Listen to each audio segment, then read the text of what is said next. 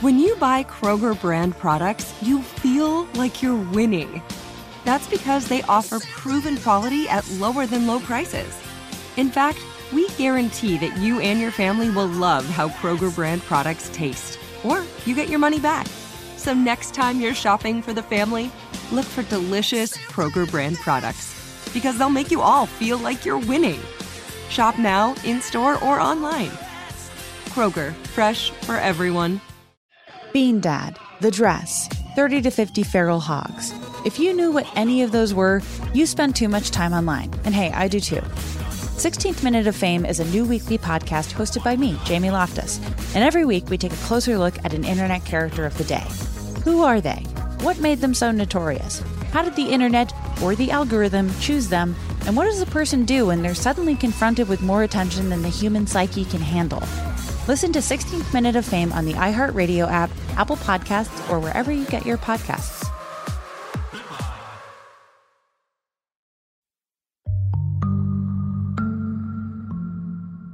Hey, fellow travelers, I'm Lori Gottlieb. I'm the author of Maybe You Should Talk to Someone, and I write the Dear Therapist column for The Atlantic. And I'm Guy Winch. I wrote Emotional First Aid, and I write the Dear Guy column for TED. And this is Dear Therapists. This week, a man feels guilty that he isn't connecting enough with his mother in another country during COVID. Oh, and he's not just any fellow traveler. He's a special guest that you may already know. The roles reverse as we get older. And one of the things that I've noticed in that role reversal is there can be a lot of feelings of guilt. Listen in and maybe learn something about yourself in the process. Dear Therapists is for informational purposes only, does not constitute medical advice, and is not a substitute for professional medical advice, diagnosis, or treatment. Always seek the advice of your physician, mental health professional, or other qualified health provider with any questions you may have regarding a medical condition. By submitting a letter, you are agreeing to let iHeartMedia use it, in part or in full, and we may edit it for length and/or clarity. Hey, Guy. Hey, Lori. So I'm really excited because today we're doing something a little bit different on Dear Therapists. We are still answering our listeners' questions, but we have a very special guest who's going to join us to do an episode of Speed Advice. Yes. Our guest is Jay Shetty. He's a friend of ours, and we asked him here specifically because, like us, his mission is to help people live better lives by becoming more aware of their emotional roadblocks. He has a new book out that we can't recommend highly enough. It is called Think Like a Monk. Spoiler alert, because he used to be a monk. And now here he is, sitting between two therapists. So, Jay, welcome to the show. Guy, Laurie, thank you so much for that. It almost sounds like one of those jokes. What did two therapists and a monk do in a bar? They give advice. Awesome they give advice. It's awesome to be with you both. Thank you for having me. I'm a huge fan of both of your work. So glad to be here with you. Thank you for having me. Oh, well, it's our pleasure. We were talking about how in your book, you help people with the same kinds of issues that we do. Relationships, anxiety, self-sabotage. So normally on our show, people get two therapists giving advice, but today people are going to get two therapists and a former monk. And I just want to let people know that Think Like a Monk, it's such a game changer. It has been a huge bestseller because it is resonating so widely with people who really want to find a way forward, which is what we like to do on the show. And that's why we're so happy to have Jay here as our special guest in answering these questions. And I have a question for you, Jay. You were a college student, you were pursuing a degree in business, and then you decided to become a monk. And that's an unusual career shift. So I'm very curious, like, people who knew you, close friends, how did they respond? Yeah, it's really interesting to go back and reflect on how people reacted to that decision, which was big, extreme, massively rebellious, completely against the grain.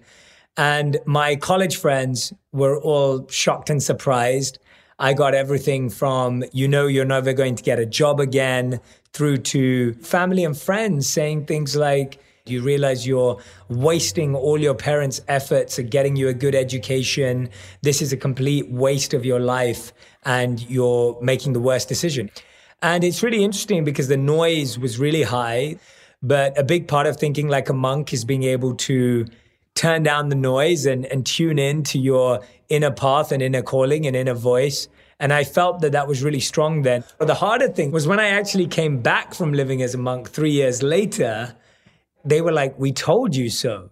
So that was almost harder because the noise that I came back to was, well, look, no one's going to give you a job now. You just wasted 3 years of your life. So actually coming back was somewhat harder than leaving. So when you came back, you wanted to share with people what you had learned because you felt like it wasn't about this person sitting on a mountaintop and being removed from the world. It was about how can we use all of this in very practical ways in our daily lives. You're this like young, cool guy. You're not what we think of when we think of a monk. So how did you think people would get your message or respond to your message? To be honest, I never even thought about it. I feel like when you've found something that's so valuable and so useful, you don't stop to ask yourself questions about whether someone's going to listen to you or not. If you come across something truly powerful, the last thing you're thinking about is, am I the right person or is this the right messenger? You just want to share it. Well, we are so excited to bring your wisdom to our listeners.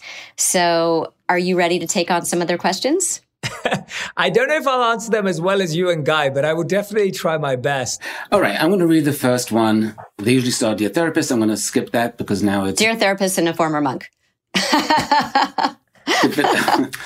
I am almost 40 years old, and I have a successful career as an accountant working for multiple large corporations. In my search for another position, I realized that I really genuinely don't want to do anything related to tax or accounting. It really makes me feel sick just thinking about going back to that. I love interacting with people, talking about perspectives and emotions, and talking about myself as well as to others about their stories and issues. The simple answer is to go back to school and get a degree in something else. However, that doesn't seem to be the answer for me, as it brings up more questions and anxiety than answers. Can you help me? Thank you so much for the detailed question. It's great to have some of those subtle insights into your particular journey. I think it's really brave of you to acknowledge that something that you've invested in and done up until the age of 40 is something that you're not comfortable with. A lot of people never get to that stage because it's so hard to even admit to yourself that, hey, this thing that I've been investing in for maybe 20 years is not what I'm looking for. I think the key thing here is, first of all, to realize why doing tax still has value in your life. Often we look at things as binary. Either it has value or it doesn't have value. So at one point, your current career had value, and now you almost feel like it has zero value. The truth is it still has some value. It may pay the bills, it may put food on the table, it may take care of your family. So it still has some value. And allowing yourself to recognize that allows you to keep doing those things if that's still important to you, at the same time as exploring and experimenting with your curiosity. And so what I would suggest is that continuing in the work that you're doing right now to provide a foundation, unless you have the financial freedom to make a leap and take a risk and start exploring. And the second thing is looking into that curiosity. So when you start looking into your calling or your passion, it's important to recognize the difference between hobbies and your purpose or something that you're really meant to do. And so you may be missing hobbies or passions or interests that you may want to get back involved in. But the difference between that and another career path is, what are you so passionate about that you're willing to invest in building your strengths, your skills, your expertise, and your abilities? And so that exploration starts with courses. It starts with going to shadow people that you maybe not have spent time with. You may listen to podcasts and hear about people in those career paths. This is a great time to allow your mind the openness to explore this new path, but do it in a way that feels safe and comfortable as well. Allowing yourself to test courses, shadowing people, hearing from people who are doing career paths that you're fascinated by is a great way of starting that initial research. I love what you said about things not being binary, because I think that so often what happens is people are doing something and they feel like there's something better out there, and the thing that they're doing becomes horrible. It makes it really hard to hold on to the fact that the other thing isn't 100% great and the thing that you're doing isn't 100% bad. And so it gives you that perspective, and it also gives you more freedom to explore. So it's not like the desperation of, I have to get out of this thing this second, where you said, it makes me sick to go back to this, right?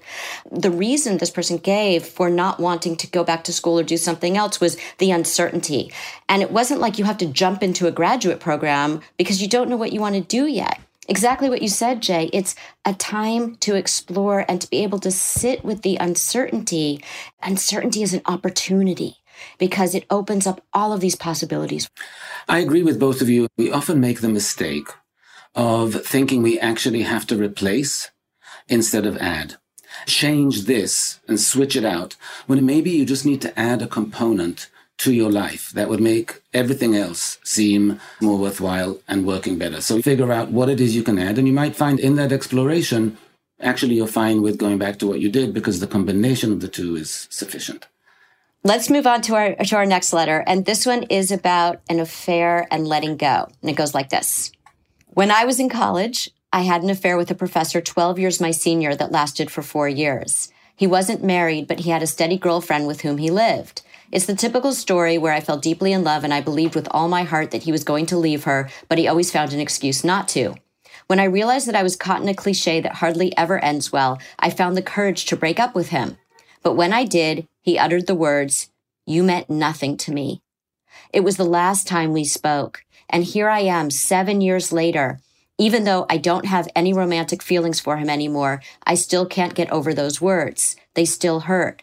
For me, those 4 years meant so much. There was a lot of emotional intimacy. We talked daily. He was often the first person I would hear from every morning, and for hours he would confide in me, making me feel special, encouraging, and advising me. But now, because of those words, every time I think of my college years, I feel sad and naive. And even though I really would like to know if he meant them or not, the last thing I want to do is contact him and ask him. I guess what I really want to know is if a person can fake so much care and attention and for so many years just to sleep with me. So, Jay, what do you think about that one? Yeah, thank you for your courage and sharing that with us. A lot of the time we look to gain closure from other people. We look to gain answers and reasons for something from the other person. But often the other person is not physically accessible or emotionally mature enough to have that conversation. It's really important that we provide that closure and the answers and the reasons to ourselves through our own reflection of what we've experienced and what we've been through. When you look at the scenario that you've painted there and the person saying those words are probably shared in pain and spite from their side and not a reflection of you or what you gave to the relationship or what you committed, but more of a reflection of the state of mind they were in. You stood up for what was right for you. You stood up for what you thought was the best way forward. And if that's something that someone couldn't understand or someone couldn't respect or respond to in a positive way, then you can be pretty sure that you made the right decision to move on. But I would suggest that you allow yourself to reflect on the situation and find the closure. Recognize that final statement had very little to do with you and more to do with how that person felt at the time. It's interesting, Jay, because what's confusing her is that he was 12 years her senior. He was the professor. He was the one she expected was the adult. And so if he said it, he must have meant it. But he actually wasn't responding as an adult. He was responding as a child. He was lashing out because his feelings were hurt, which kind of implies that he actually did care. People can be in a relationship in a big age difference, and sometimes it's the younger one that's the more matured. And so they keep taking, what the older person is saying too much to heart. And I think it's so true that when people are hurt, they say hurtful things. And we sometimes forget that we personalize what they say. We take it at face value when they're just responding from this place of deep woundedness. This is a person who clearly cared about her, because if he didn't care about her, he wouldn't have been so wounded. And I think that we have to go back to what you said, Jay, and what you're saying, Guy, too, about, we all have this place of knowing inside of us. And she knew at the time, this is not right. This is not healthy for me. This is not a reciprocal relationship. And she knows that now. But the problem is that those words are just imprinted in her mind. And she's not going to that place of knowing that I knew this wasn't right for me. I knew he didn't have my interests in mind. I think that's going to be really important for her to hold on to, that I know what's right for me. I know what's healthy for me. And this, even ruminating about this, is not healthy for me.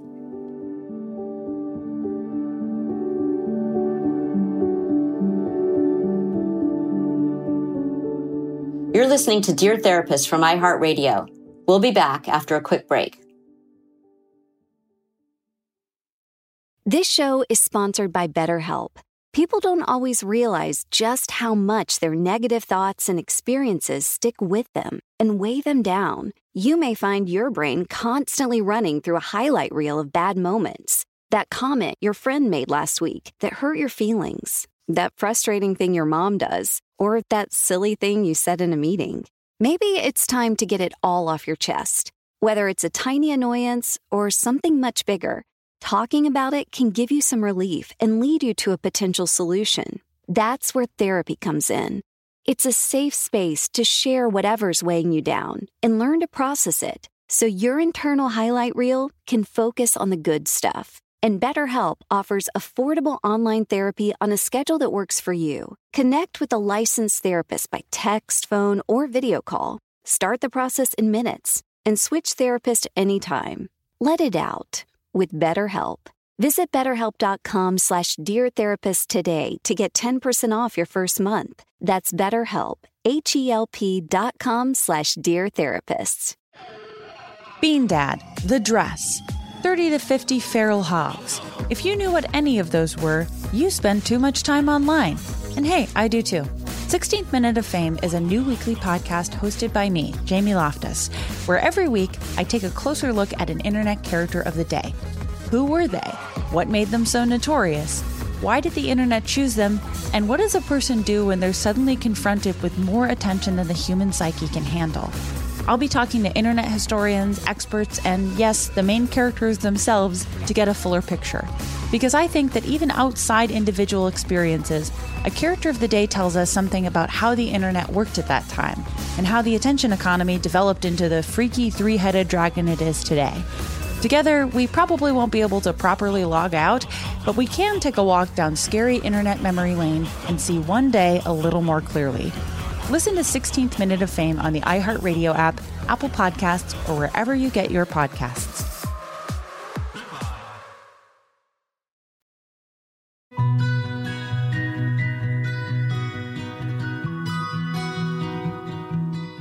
I'm Lori Gottlieb. And I'm Guy Winch, and this is Dear Therapists. Our next one is about boundaries. I have a mother who has severe depression. Although I don't live with her, she calls me often, being negative, down, and crying.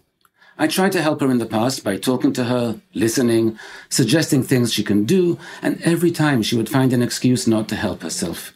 I'm at the point that I struggle myself with my anxiety, which results in not wanting to speak to her as I don't want to feel more down. She thinks I'm selfish. How can I deal with my mother without feeling guilty?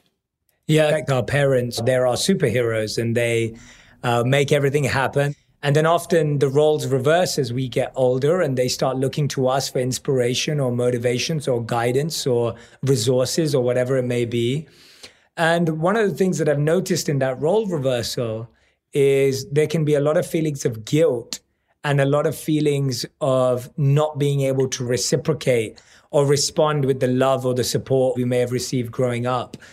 And that can be a really tough situation to be in. And what I've seen has helped many people is recognizing that sometimes it's not us that our parents need.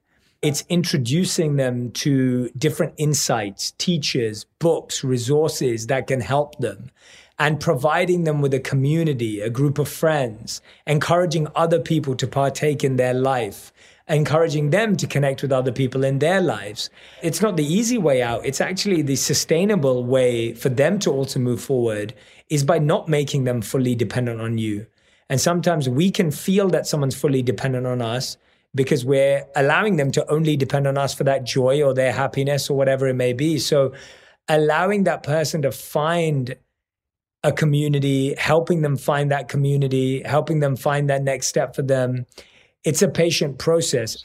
I think so many people are caught in what you're talking about, Jay, where they feel like, I know how I can help my parent, meaning I can refer them to a therapist. I can give them this book because they're grieving. What happens is we aren't able to have a boundary. We feel like that somehow it's selfish to set a boundary. And the problem is that negativity is so contagious. And you talk about this in your book, Jay, where the most contagious thing in a household is anxiety, negativity. And if somebody doesn't have that under control, it affects everybody around them. And so it's not being selfish to be able to say to your parent, I love you so much and I don't want to see you struggle so much. I am not the person who can help you through this in the most effective way, but I'll help you find a therapist. Or I'll send you some books on this, or whatever it is, that there are other ways that you can be there and be helpful that are actually more helpful than you're having these conversations all the time that go nowhere. I think it's fair when you have a parent who's really depressed and you have to do this lifting from afar to say to them, look, I understand you're depressed and I understand it's very difficult. I want to be there for you, but I can't be there to the point that I feel like I'm drowning as well. So I want us to talk about how we can make our conversations a little more balanced. I'm happy to listen at the beginning to what's going on. And at that point, she should be providing emotional validation rather than advice necessarily. But then to pivot and say, and now I want to tell you a little bit about me, and let's see if I can brighten your day by talking about me a little bit. So there's a little bit of a balance there between the positivity and the negativity, and to come to a contract with her mom, to an agreement. That's what we're going to do. We're going to have elements of both. I'm learning so much. I love hearing you both. This is fantastic. It's so interesting to hear the overlap between how we as therapists approach something and how you approach something with the teachings from your work. And this is why I think your book is so timely, Jay, because over the past 10, 20 years, there's been a real influx of Eastern thinking into Western psychotherapy in a way that makes us all richer for it. Mm-hmm. Yeah, I agree. Our next letter, in fact, I think is something you talk about too in your book. It's about this idea of revenge and why that's not helpful for us. And here's how the letter goes. Dear therapist and a monk, it has been a year. I was engaged and he wanted to marry. After one visit from his daughter, he sent me a WhatsApp message saying he could not leave his old life and start a new life. He put a photo of him and his daughter hugging each other. I was mad, broke the contact immediately, and now I want revenge. Is that a good thing to do? We think this is a very quick letter. We know that the answer is no, but we want to give a quick explanation as to why. Yeah, I think we all agree that it doesn't matter what the question is. Revenge is not the answer. I was just thinking about it out loud of just like, yeah, I was trying to think, when would I agree that revenge is the answer? And I can't seem to find a reason. And so I think it's important to explain why. Revenge is never the answer because revenge places the control and validation of your joy, happiness, and success into someone else's hands. So if you now want to take revenge, the only way your revenge will be satisfied is if that person feels pain. Chances are they may actually feel absolutely fine. And so now you've gone on this whole journey to get a response from this individual that may not give you the response you want. And so revenge as a concept in and of itself is flawed because it has no guarantee and it doesn't make you feel a sense of safety or security or improve your self-worth. The key thing here is to reflect on what you feel about you was lost or affected in this situation that happened. What was it about this situation that makes you want to take revenge? Where was your ego hurt? And then creating a plan of action. There's some part of you that doesn't feel as positive about you anymore. And that means that putting some light on it and working on it and helping yourself develop that self-confidence, that self-esteem, whatever it may be that may have been lost due to this scenario is really where your focus should go. And that's going to make you more attractive internally and externally to anyone in the future, as opposed to trying to get that person's validation from the past. Yeah, I'll add one thing that, given the suddenness of this, this person might do some work on looking back and seeing what they might have missed. This is a big, abrupt about face. There are probably signs there, and it may be worthwhile to start looking at those and seeing what other indications of this there were, whether you swept them under the rug, compromised too much, missed them, what have you. There's a lot of learning that can be done here, and there's no learning that you get from revenge, none. Yeah, this reminds me a little bit of that letter we talked about earlier, where the actions of somebody else are sitting with you, but the other person isn't feeling it. The other person looms so large in your mind, but they're in a different place. And so just to even be able to have a better perspective on, wait a minute, this person broke up with me on WhatsApp. Right? With no conversation, no respect of a face-to-face conversation, no warning, no indication, or maybe there were some indications that this person missed. But the fact is this person treated her with a complete lack of regard. And it's funny, when people treat us with a complete lack of regard, sometimes people say, oh, but I love this person. I want to be with this person. And I want to say to them, do you really want to be with someone who would treat you like that? And so I think the better use of her time and her emotional real estate is to say, wait a minute, I need to be clear on the kind of person I want to be with. This is a wake-up call for me, because clearly this is not the kind of person that I want to be with. I don't want to spend my time thinking about how I can get back at him, because it's not going to help me in any way. I want to think about helping myself move forward. Laurie and Guy, I think this is an interesting topic that I'd love to pick your brains on.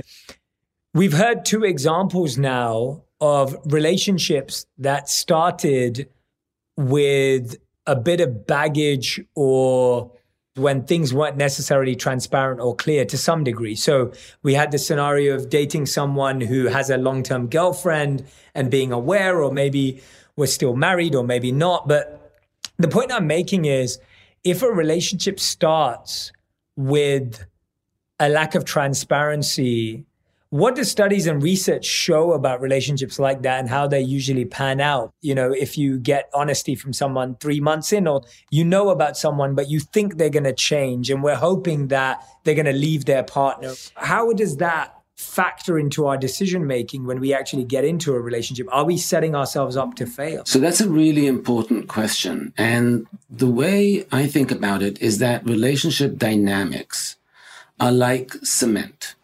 When the cement is wet at the beginning, you can mold it. You can make changes. You can shift things around, shape it. But the minute it hardens, it's very difficult to mold. Now you have to take a hammer and a chisel to it.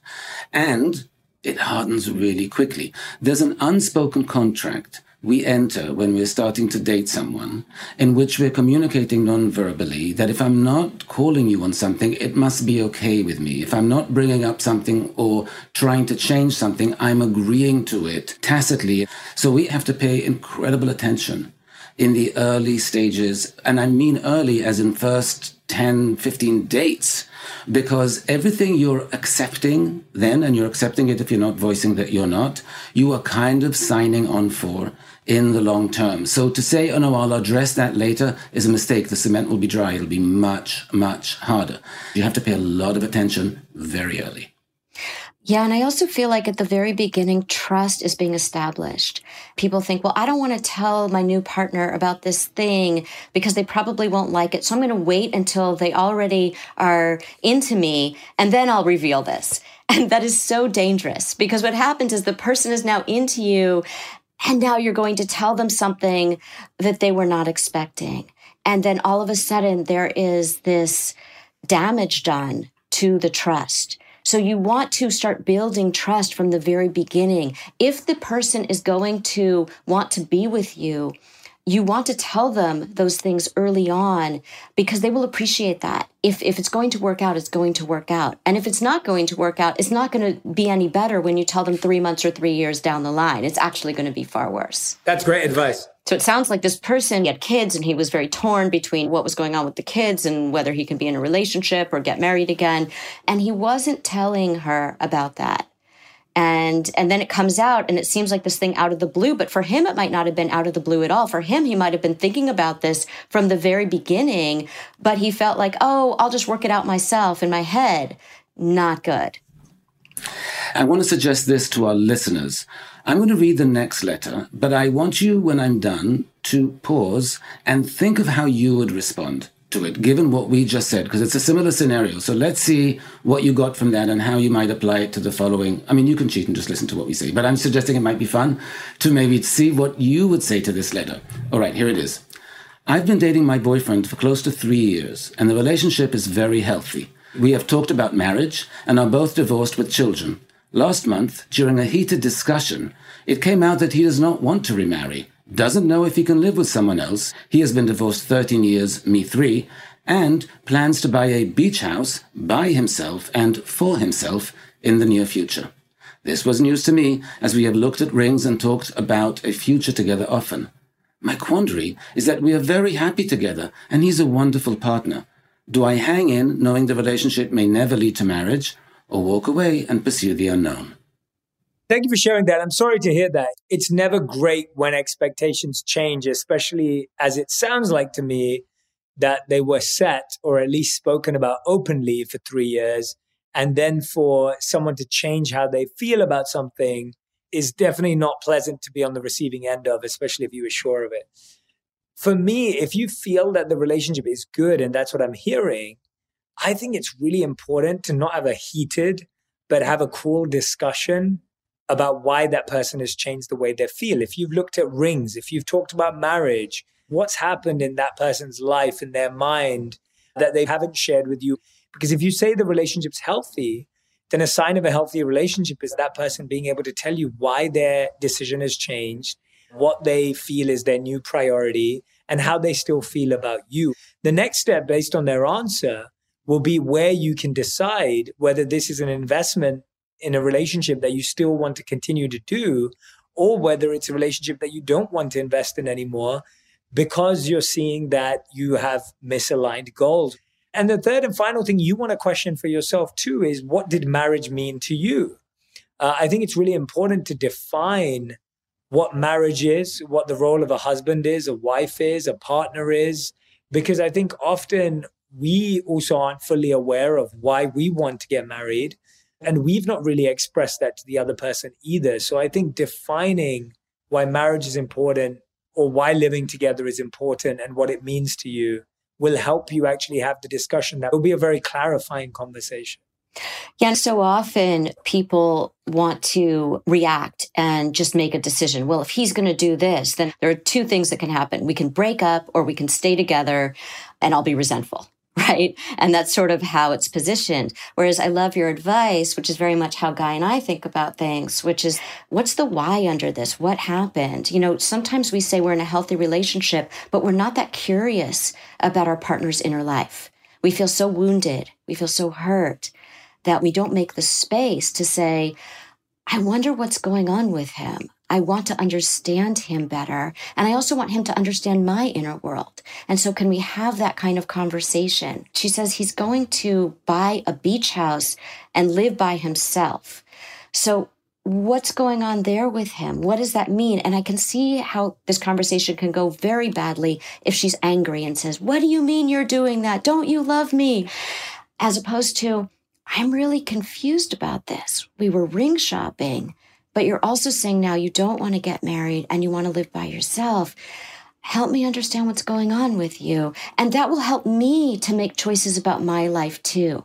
But I don't think she can make a good choice until she understands what is going on with him. He understands what's going on with her. And then they can both have this sort of come to Jesus moment with themselves, respectively, about what do we want from each other? I think you're both right on. And I think the one concern I would have for this person is that she seems to be a little bit reluctant to look under the bed at the monsters. In other words, when she's opening by saying, we had a really healthy relationship, this and this and this happened, but we are really happy together. He's a wonderful partner. You're not really happy together, because if he were, then he wouldn't be planning to get a beach house without you or telling you he doesn't want to get married. And same goes to the health of the relationship. He's making unilateral moves as he's making partnering moves with you. So he's getting a ring, but he's buying the beach house and telling you that. So there's a little bit of denial there about perhaps there are issues here, and maybe she's not asking because she doesn't want to find out. But she needs to find out clearly. At this point, she needs to really be brave and say, let's talk about how you see things moving forward. I think that those last two letters were very similar in that way about the denial part. What were you missing? What were you not looking at? And we do that to protect ourselves. But as we can see, it doesn't really protect us, ultimately. It's almost a form of self-sabotage when you think about it. And our next letter is directly about self-sabotage. And lots of people deal with these self-sabotaging patterns in relationships, and that's what this letter is about. It goes like this. Over the years, I have become pretty familiar and well aware of my own relational patterns and picked up some insight as to why I do the things that I do, and most notably, the kinds of people I pursue when it comes to relationships. Even so, I still find myself falling into the same self-sabotaging patterns. Most recently, I am ashamed to say, I found myself getting involved for the second time with a man who is in a committed relationship with another woman. This was a person I had worked really hard to distance myself from and had successfully been out of contact with for over a year. I know how harmful my actions are for all parties involved, but somehow I find myself creating creative ways to rationalize my behavior. I often find myself wondering what it will take for me to translate all of this insight I have developed into actually doing something different. What needs to happen to translate insight into action? Yeah, it sounds like there's a lot of awareness here of that mistake, that you're getting involved in this situation and repeating a pattern that you don't think is healthy for you. The second step to turn that insight into action, I would really write down and become aware when you're at your lowest point in these scenarios. I would voice note to yourself or record or write down how you feel. Because what ends up happening is that our minds end up forgetting all of these challenges and pains in the pattern that comes with these bad mistakes that we make. And so I think it's really important that you allow yourself to truly face how complicated, confusing, and challenging the situation is when you get involved with someone who's already in a relationship. And it sounds like you've experienced that before. Allow yourself to really process how challenging it was in the past, how challenging it was now, because that's going to be your first step in turning insight into action. The second thing is look at who and where you meet people, because you're going to find patterns in that as well. It's not only patterns in the people that you choose to be with, but patterns in the way you come across people and find people. And maybe there's even some parts of your circle or parts of your habits that you need to change in order to change this part of your life. It may be where you socialize, who you socialize with, who you spend time with. All of that is going to introduce you to a new kind of human, a new kind of person that actually may be healthier and better for you. And the third and final thing is allow yourself to set yourself a rule and a boundary that you stand by of noticing the red flags of when you start seeing yourself go down that way. So when you start seeing yourself go down that lane, have a list of 3 red flags that you remember that you don't want to take again. That's how you would start turning insight into action. I always say that insight is the booby prize of therapy, that you can have all the insight in the world. You can come to therapy every week and say, now I understand my pattern. I go after these kinds of people. This is what I do. But if you don't make changes, if you don't take action, the insight is useless. And I think that what's great about this letter is this person realizes it's not just my awareness, it's that I need to do something different. And I love your suggestions about something concrete that this person can do. So when people come to therapy and they'll say, now I understand why I got into that argument again with my partner. And I'll say, well, did you do something different? And they'll say, well, no, but I understand why. But they get into that same argument every weekend. Why are you not doing something different? What is keeping you from doing so? How does it serve you? And I think that what she needs to ask herself, which is what I ask therapy patients all the time, is if you're not taking action, how does it serve you not to take action? And so how is it serving you right now to go after these things that are not satisfying for you?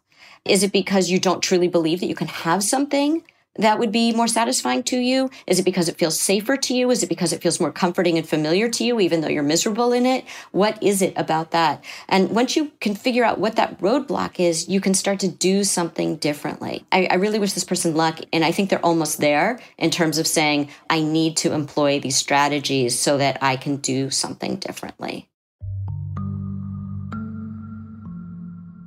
You're listening to Dear Therapists from iHeartRadio. We'll be back after a quick break.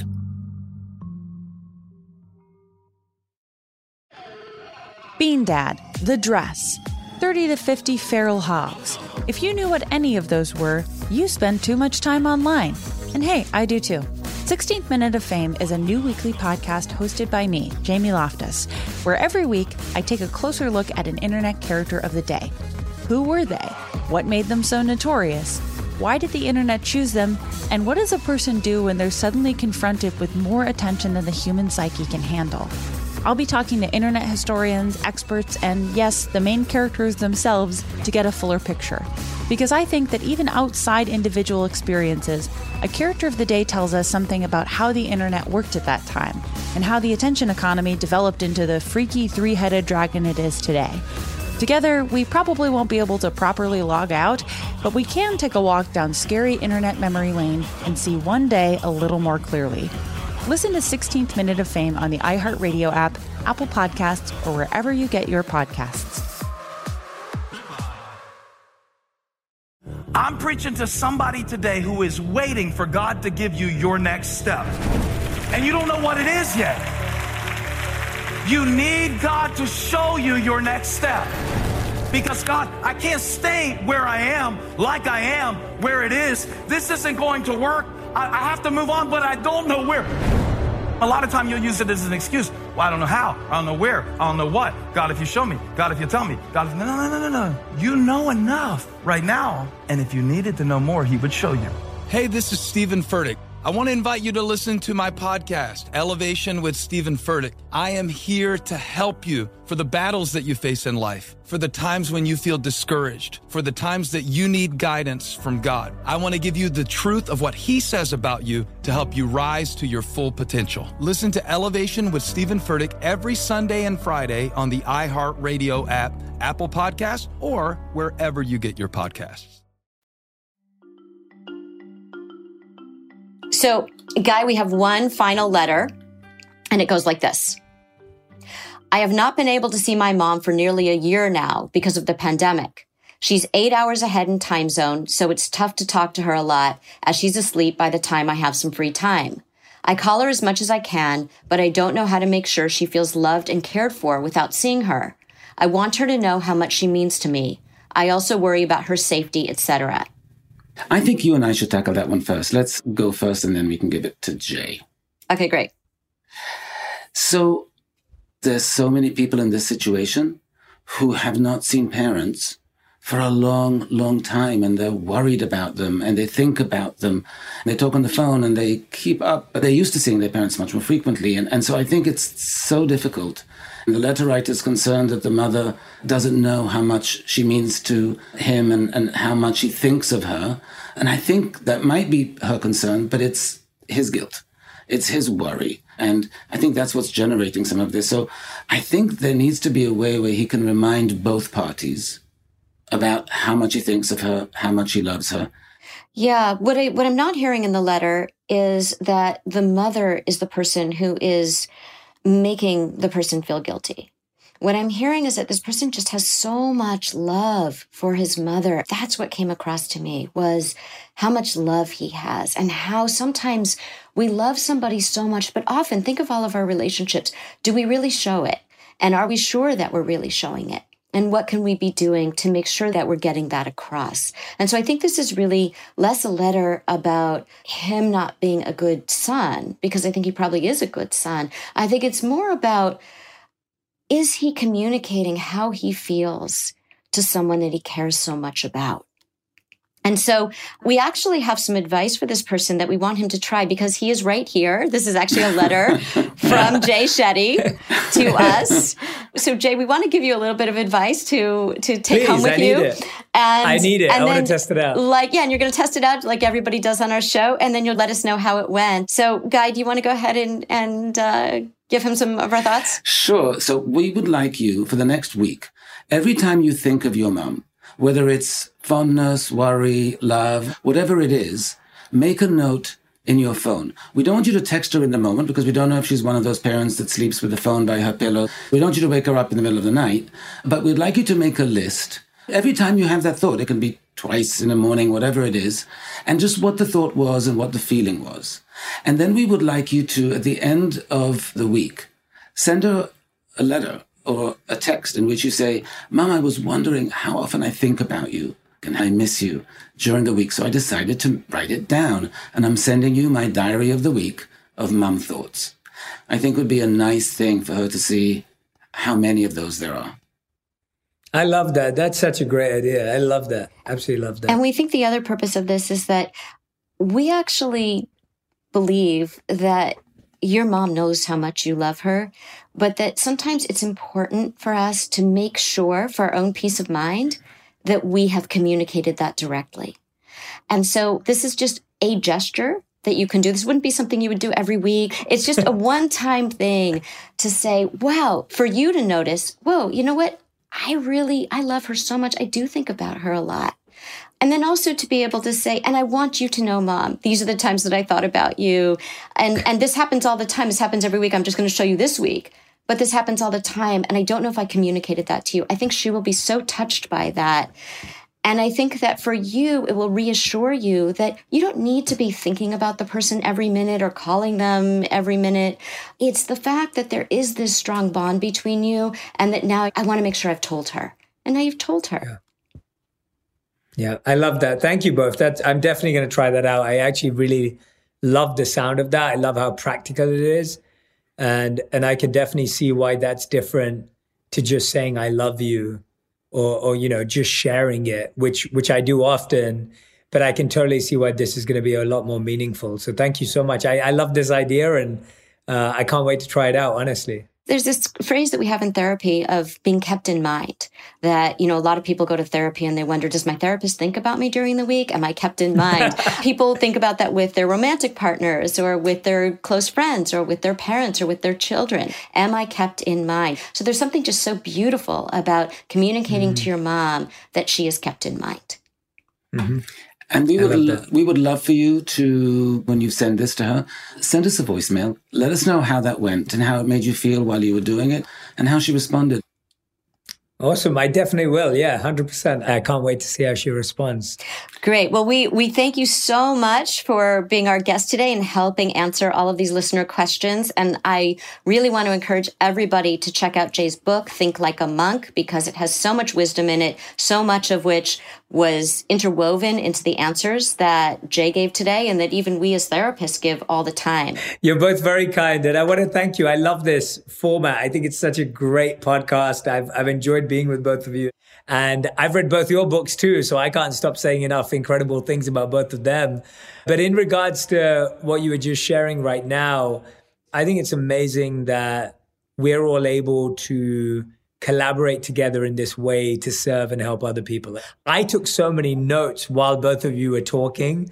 So I would encourage everyone to go back and take some notes too and listen to it, because as Laurie was pointing out, insight into action is such an important part, and taking notes is a part of that. Like, the insight needs to really go deep for us to take an action on it. And so for me, I was taking notes while Guy and Laurie were speaking, and I found it extremely beneficial, even in my perspectives. And you saw me asking questions. And so I hope you feel encouraged to ask questions as well and continue learning from both these incredible powerhouses of insight and information. So thank you, Guy, and thank you, Laurie, for having me. This was wonderful. Oh, thank you so much, Jay. And we look forward to hearing how the advice went for you.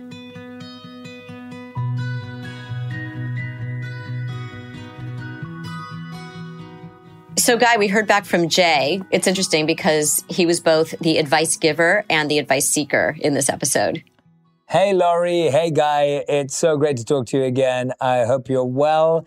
And hello to all the listeners of the Dear Therapist podcast. This is Jay Shetty. I'm so glad I tried out the advice of keeping the journal every time I think about my mom, whether it's something big or small, and then sending it to her, because it was so fun to see her reaction, to see all the little times I think about her, whether I'm outside and I see a Diwali decoration. It's been holiday time for us at the moment. And that made me remember my mom and the sweets that she would make at home and the different festivities and the rituals that we would do. And of course, it's coming up close to Christmas time. So I've been thinking a lot about the advent calendar should get me as a kid as I walk around. So being able to just write down those small moments, even though those aren't moments in which I'd call my mom about that one thing, it's been really wonderful to see how that went and how she experienced it. She was so happy to see that I remember so much. And I think that was the key thing about this activity, that what it did is that it prompted very natural, organic memories. And sharing memories with someone who loves us is a beautiful way of telling them we love them and how much we value them, because it shows we remember something special they did for us. So it acts as a way of creating gratitude. So thank you both again. Really glad I got to do this. Hope this helps everyone who's listening. Bye. So we get the response from Jay, who himself gives so much advice, and then he tells us what happened, and he tells us how he felt about it, and then he analyzes it. So I guess we're done. We don't have to do much here. He did it all for us. Yeah, we kind of are done. But I want to add one thing to it, which is that I think sometimes we don't realize how important we are to other people and how important other people are to us. And I think what was beautiful about what he did, and he really embraced the assignment, was he noticed how much his mother comes into his mind in really positive ways. And I think sometimes we don't take the time to notice. And I think the assignment forced him to slow down a little bit and to notice those moments, and then to be able to share those moments. People feel like, well, I have to call my mom or I have to call my dad, and it's such a stressor because it doesn't feel organic. But when you notice the organic ways in which they're meaningful to you, and then you can share that with them, I think it's a very different kind of interaction. And I hope that our listeners can incorporate this into their own lives. And I have to say, in this upcoming holiday season and in general, this is a great gift to give someone that you care about, to just keep that journal. And the gift is, here's how often and in what ways I think about you that you don't know about. I just think it's something that could be used very broadly. It's a gift that keeps on giving, because it's not just how the person feels in the moment when they receive it, but that's going to stay with them for a long time.